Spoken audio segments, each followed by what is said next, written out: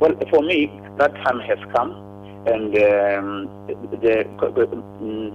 Numsa might be emboldened by the fact that AMCU, while it was faced with immense criticism and challenges, it made a mark. So was a small baby called EFF.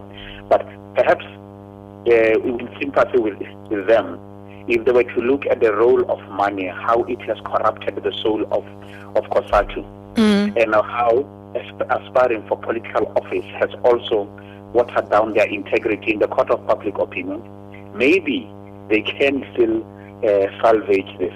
But my last word is that the marriage is irretrievably broken down, and the separation is well and nigh. Cosatu is paralyzed, and in the court of public opinion, it has lost its credibility. To restore that, it might have to take bold decisions. But then there is a price to pay if you take that route. You may indeed win, or you may lose completely. So you have to balance that and take a rationalized decision as to whether, even if we were to lose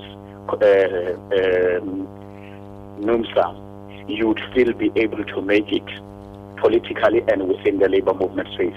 Numsa, on the other side as well, is also faced with a challenge that says you have a history of having been what you were, and you are what you are today precisely because you are a member of Numsa.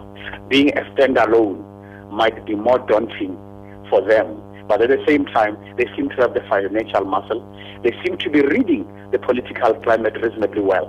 Who else would have thought that a young child in the name of EFF could be born and make such an impact within less than 12 months? So that may be also a motivating factor for them, because a lot has changed, politically speaking, in the country. And there is a desire for new role players, new personalities, and new parties. And indeed, we can expect that we'll see more role players into both labor space and the political space